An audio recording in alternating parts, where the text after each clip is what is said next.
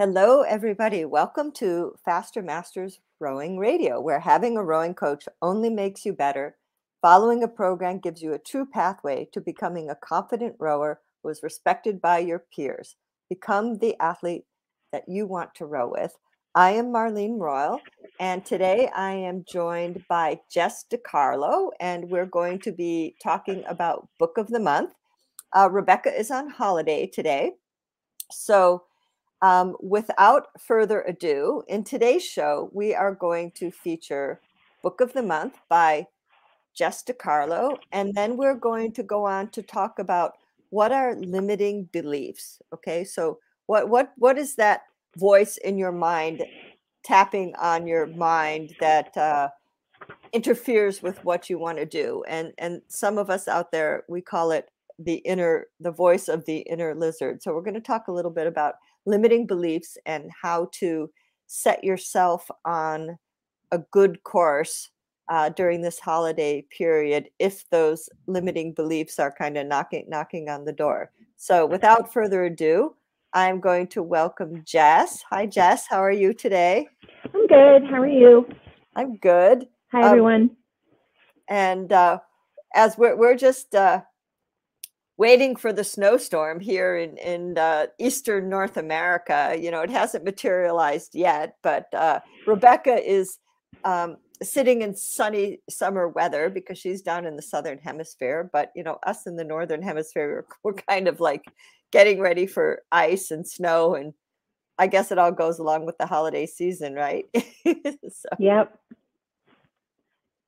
And so tell us about what's our book of the month today, Jess. Well, I picked out an old one that I didn't even know existed. I just found it. I think Amazon recommended it. It's The Complete Dr. Rowing by Andy Anderson. His name isn't on the cover, but there's a picture on the back. But he is Dr. Rowing of the famous Dr. Rowing column in Rowing News. And so I was thrilled to get a copy of the book because, you know, my Rowing News are, don't go back that far. I think I have them maybe for 5 years. But yeah, so it's really good. And the first story is I think I almost forgot about it. It's the famous story of the Japanese rowers who, well, it's a myth. But the story that they rowed so hard that their hearts exploded after the race. At least that's how I learned it when I was a young rower starting out at the University of Pittsburgh. It was actually on a T-shirt that we had my first year. And so that was the first myth that he debunked, and it was debunked. And there doesn't seem to be much truth to it, but well, he always, I think that's always been the role of Dr. Rowing. You know, he either looks for the absurd, you know, what are the absurd stories or rumors that are circulating in rowing? If so, he'll go and try to uncover what the real truth was, or he'll just like tell you some crazy story that he just knows and, you know, puts it out there, or explores like the name of a word or something like that. So yeah, I love the word stuff, like the word origins. Like I think he did Way Enough one issue. You know, some people say Way Enough, some people say, I don't know what else they say. That's what I learned to Let say. Her Run is another one. Yeah, there's a little bit of difference there, but he actually, at least he was the coach at Groton School in Massachusetts. But we have to find out if he's still there. I'm not sure, but as far as I know, he should still be there. But yeah, there's so many famous names mentioned in the book. Larry Gluckman comes to mind. What were some of your favorite stories that he told in the book? Well, I mean, I like them all, but I just can't get past the, he calls it in the book, seat racing a Twinkie. Seat racing a Twinkie? And I heard it as a ham sandwich, which it was on, I think in rowing, or no, row 2K, the ham sandwich of truth. Okay. But he has it in the book as a Twinkie. And the story is that, you know, I think most people know what seat racing is. You know, you swap out two rowers to see who's faster for boat lineups. Well, in this particular story, he said the rowers were just sort of phoning it in during practice, and he decided to, I guess they were kind of seat racing also, but he, before he was swapping, he said, I'm going to swap out this Twinkie. He had his lunch. Like put a Twinkie in the boat? Yeah, put the Twinkie on the seat as opposed to another rower. And my coach told me this a few years ago, Nate.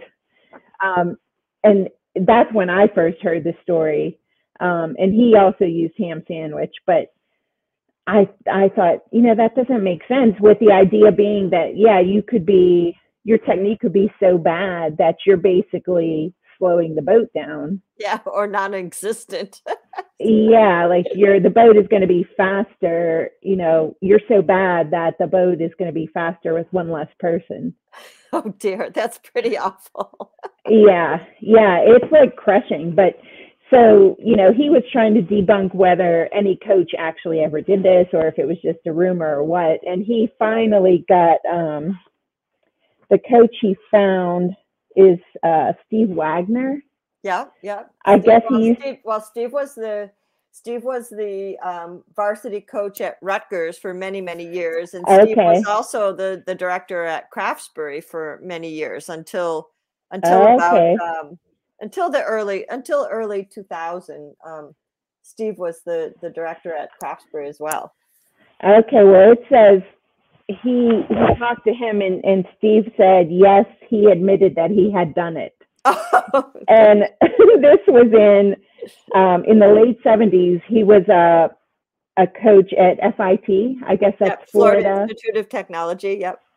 Yeah, and he said he was in the coach's lunch, and he said, "I'll bet this spark plug could pull harder than you are right now." And yeah, he did. He swapped out. Andy asked him, you know, was it a Twinkie? And he said, no, I used a peanut butter and jelly sandwich. That was his favorite one. Oh dear. So yeah, I just love that story. That to me is like the classic rowing story, but there's so many other good ones. There's stuff in here about like Redgrave and the you know, port versus starboard, who's stronger, that kind of stuff. I just love all of it. Well, I think it's what year was it published? 2001. Okay. So it's been out there for a while, but I mean, it's definitely a classic book of rowing stories. And you know, Andy is a really, really humorous writer. He was a coxswain. I mean, he was a coxswain at Trinity College, and you know, went on, you know, continued a career in coxing, and then became a coach. And he was actually the U.S. women's lightweight coach back in the, you know, middle to late 80s.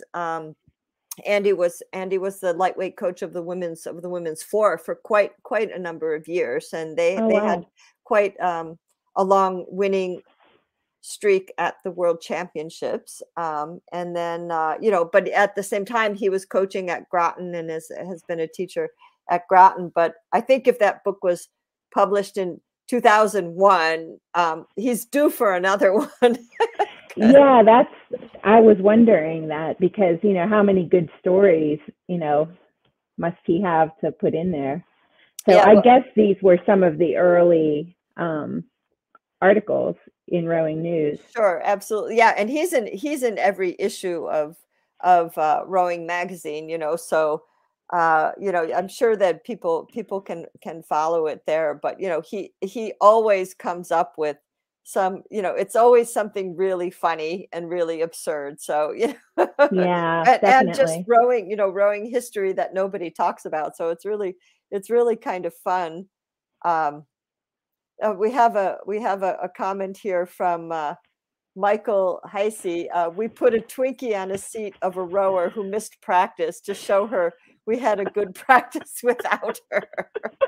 I love it. Oh gosh. And then also Mike Wagner is here. Welcome, Mike, from Long Island. And Mike Wait, says, isn't that the coach's name?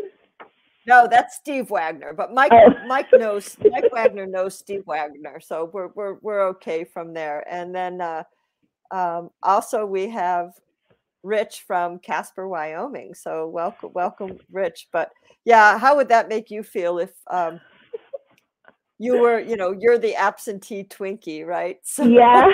I guess, anyway, it's all in good spirit of the holiday time. And I definitely encourage people, like, look up the book and maybe we'll write to Andy and ask him to do like volume 2.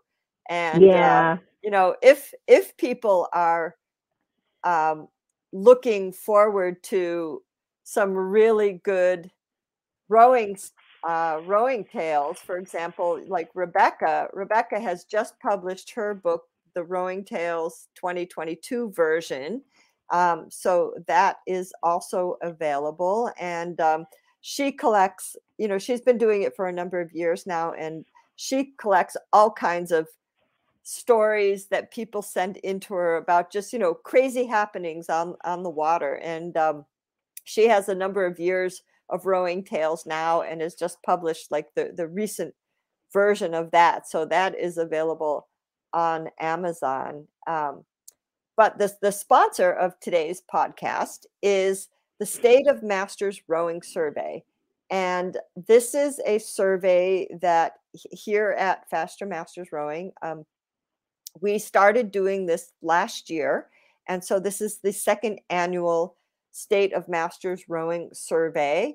And I'm going to put the link here in the show notes of how you access the survey. And basically what our goal is with this survey is to find out, like, how is your rowing going? What is your rowing situation as a Masters rower? The survey is primarily multiple choice, but there's some questions where you can write in longhand and give us answers, because that also helps us get an idea of things like what would you like to learn more about, or where would you like, this part of rowing to go. But the majority of the survey it's multiple choice. It should probably only take someone about 10 or 12 minutes to complete the survey. So it's not super long. And, last year we had a terrific response to the survey, and it gives us information. It helps us inform our federations. It helps inform what we do at Faster Masters Rowing. So it gives us, it's a way that people can express, like, how is your rowing going? What is your daily rowing situation like? What would you like to see for Masters? And our focus is Masters, so this is our choice to give everybody a voice. So this is the link here will be in the show notes. And, if you have time and you're listening to the podcast, please go to the survey and, spend a couple minutes and tell us what your state of rowing is. Because I think it's really helpful. The more we know about what people want and what they're doing, the more we can help support what our federations are doing and what we're doing, and, keep building Masters rowing, right? Yeah. I did mine already. It was very quick, maybe 10 minutes. And, yeah. It shouldn't take too long. There are a couple questions that we ask for longhand answers, which give us some good information. But the idea is to, as we said, sort of, what is the state of Masters rowing right now? Last year we were coming off of a COVID year, and this year we're kind of back to racing. We're a little bit, more or less getting back to normal schedule. And, so the picture is probably going to be a little bit different this year too. So cool. Yeah. The results definitely were very interesting last year. Just, how many people get coaching, and it's just interesting. How many times per week, and who follows a training program and who doesn't, and what do people want to learn more of, and what would they like more knowledge about. So all of these things are really, really helpful to us. And our next topic today, what are limiting beliefs? Ooh, we all have that little voice in the back of our head sometimes saying like, oh, this is really getting too hard. And do I have time to do this? And um, since we're going into holiday season, and for our listeners, this, after this podcast, we're going to take a break for the holidays. So we will be back the first week of January. So let me just give a definition of limiting beliefs, and I'll see what you think about it, Jess. I think we all struggle with our own little demons. Oh, yes. I would say. So just here's a general definition. Limiting beliefs are beliefs we hold about our abilities or potential that can prevent us from pursuing something we want or need. For example, these beliefs are formed unconsciously, inner lizard. They are treated as truths. They assume that there is an undeniable evidence that supports such a truth. They have a negativity bias rather than assuming we can assume that we can't. And they might be excuses, justifications, worries, perfectionist thinking, fears, etc. Sometimes they can be referred to as a fixed mindset voice. I'm not smart enough. I'll probably just fail at it. They won't choose me. So, that that kind of, it's a lot to swallow, isn't it? Yeah, definitely. And I mean, I sometimes think I have a little bit of the opposite problem. Like I can be a little bit delusional about my big dreams and plans. And then the perfectionist nature is that if I can't follow my program perfectly, and you know this, Marlene, what do? I just don't do it at all instead of. Interesting. Yes. Yeah. But yeah, for limiting beliefs, I guess I do, that's become sort of a limiting belief. Like I can't follow a plan, I can't stick to it. What's Right. wrong with me? Yes. The perfectionist thinking, right? And there's nothing wrong with a perfectionist ideal. If you say, okay, if I do this 80%, it's good. Yeah. Like, we have to look at, is perfectionism 100% or is perfectionism 80%? Because perfectionism is really difficult, right? Because that 80% is fine, but that last 20% is going to take you as much time as that 80% did. Yeah. Yeah. Yeah. And that's what I remember you telling me years ago, the first time after I started working with you and I fell off the wagon with my training plan. And I said, what, I just can't make myself do it sometimes. And you said, well, I think you have to learn to fall in love with the process, the process of training. And rather than being so focused on the numbers, like I still am working on my sub 8 minute 2K time. But I have gotten better at learning to enjoy the process because, even whether we are on the erg or rowing outdoors, the practice time versus race time is just, it's very. Of course. No, absolutely. And I mean, I think that brings up a really good point. Like there's a doctor, Amy Johnson. She's a psychologist. She's Amy Johnson. She's a PhD, and she wrote a book. She's written a number of books, but one book is called Just a Thought, and it really fits into how you deal with limiting beliefs, or how do you change habits? Like people think a lot about, oh gosh, it's just a habit. I've got to change this, and they put themselves through all kinds of somersaults and rigmaroles and washing machines to, tracking and writing things down and, putting 1/4 from one jar into the next jar, to try to break a habit.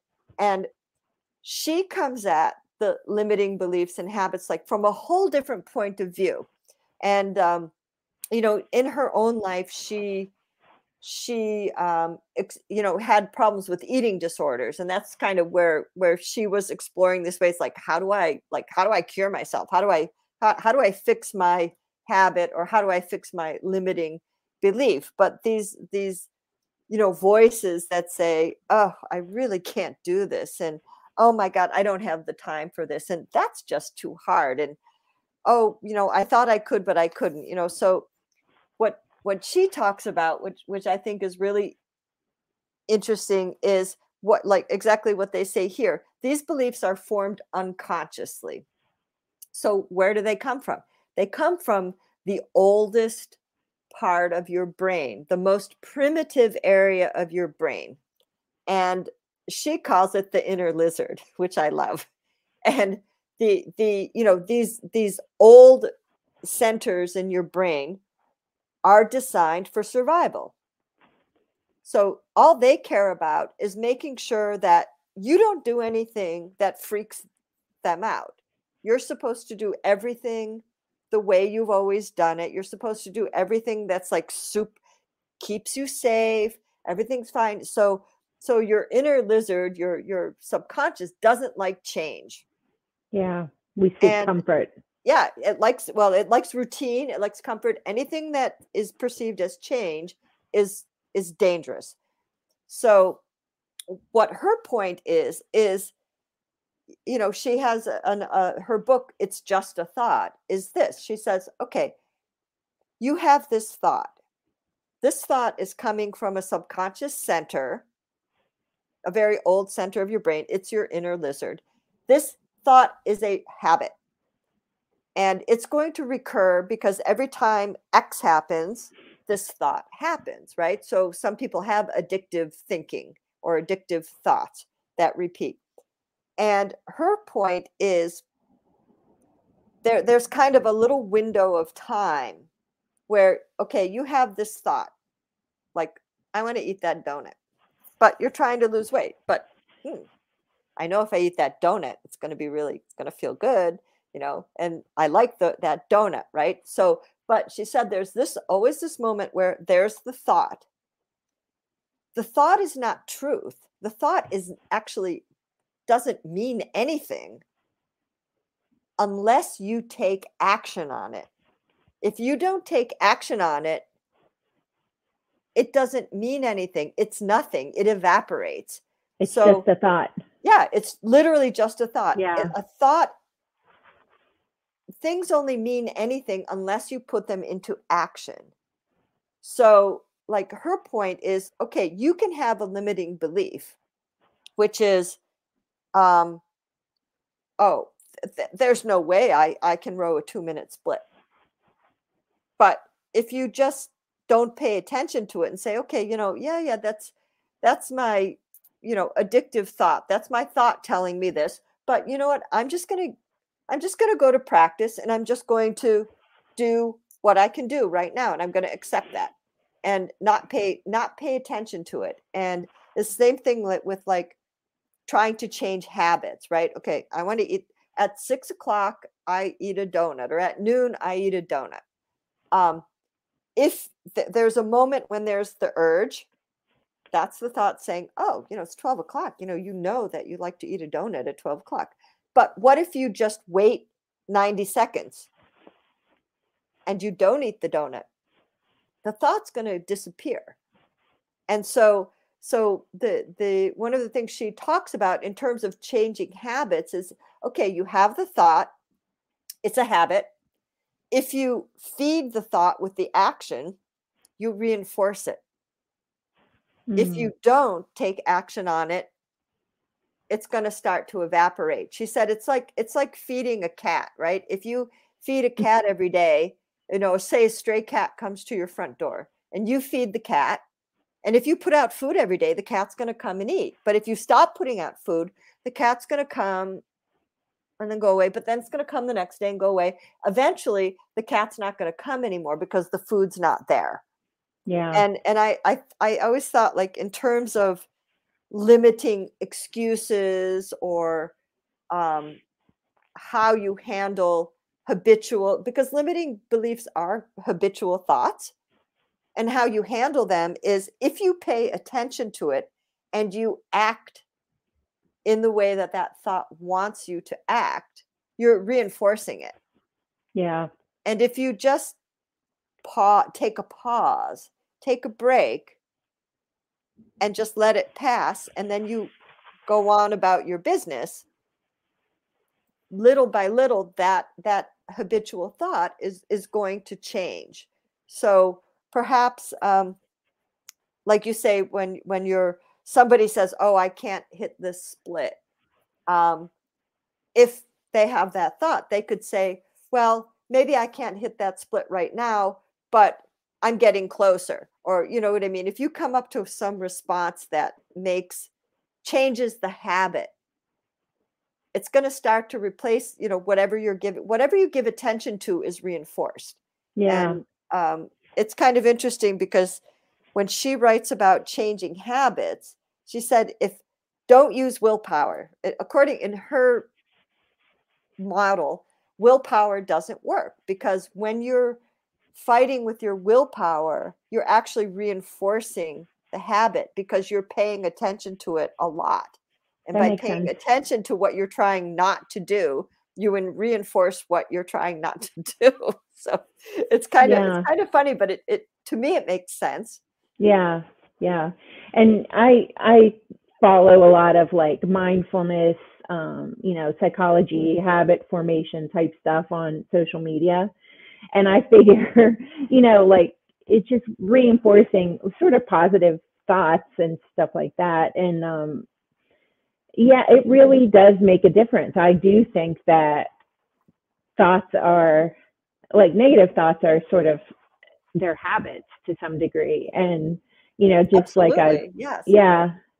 I've learned in, mindfulness training, whatever you want to call it, like we shouldn't judge our thoughts. That just makes them stronger, to your point about the willpower. So yeah, it's very interesting for sure. It is. And your mind is tricky. So we'll tell our audience, when we're talking about limiting beliefs, and go back to this list we were reading, we treat them as if they are truth. Yeah. But they're not. They're just a thought. And again, you take this thought, and the thought doesn't mean you can have many thoughts, but if you don't connect it to action, it evaporates, right? And so one of the we'll put in the show notes. I printed this off. It's actually from the University of California at Davis, and from a seminar, Success Coaching and Learning Strategies. And one of the things they have here as an activity is, instead of letting limiting beliefs stop us from taking action, identify them, analyze them, and ultimately strip them of power using positivity and possibility. So, and then there's a series of questions. Use the following questions to process and let go of limiting beliefs. And we'll put this link in the show notes. But for example, number 1 is, what limiting belief do you want to work on? When you talk yourself out of taking action, what do you tell yourself? And that's the thing. So all the world, I think the only thing we understand is action. Like, when in doubt, just do something, right? Just go through the motions. Walk out the door, get a glass of water. Everything is always connected. Like, put your shoes on. like, oh, you don't want to do your workout you do want to do your workout in the morning, but you can't get your crap together to do it, right? So, okay, here's this is a Mel Robbins thing, right? She says, morning routine takes 5 minutes. Put your iPhone or your alarm clock in your bathroom. The alarm goes off, get out of bed. Go into the bathroom, wash your face, brush your teeth, give yourself a high five, put your workout clothes on immediately. Yeah, don't even entertain the thought. Don't even of think not, about it. yeah. Like your workout clothes are there. You have no choice. That's what you must put on. And then you go and you know, You'll be more likely to do your workout because you'll totally you've come so far. you'll totally do your workout. And actually one of the things she says in one of her podcasts is that it's proven that even if you just exercise for 2 minutes, you still get the dopamine hit in the morning. Wow. So even if you don't have time to do your workout, your proper workout, right?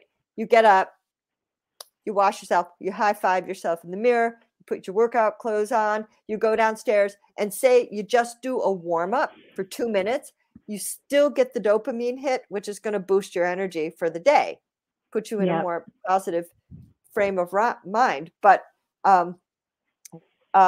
one kind of saying that I like is, if you put your yoga pants on, you're not going to go to the bar and have a drink. So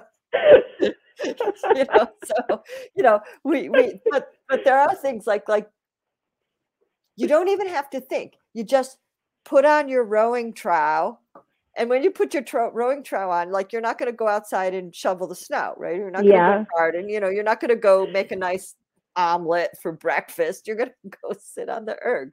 So put all these little things. If you put your training clothes on, you're not going to Starbucks, right? So all these little things. So just little things that put you into action, but just do it a little bit. And I think your point, the opposite, the perfectionist thinking, is take that perfectionist thinking and just break it down into little steps. And that's an important part of, just checking off a checkbox. Oh, I did that. I mean, and I think I have a problem with this too. Like, no matter how insignificant it is. Yes, I was just thinking that. It counts. Like, you have to take that first step. That first step might be Google sandpaper. Or it might be call the hardware store and see when they're open, or I mean, sometimes the next action step is so insignificant that you think it doesn't even matter, but just by doing that little step, and then the next day you do another little step, then you get compound interest, right? You're going to start creating momentum there.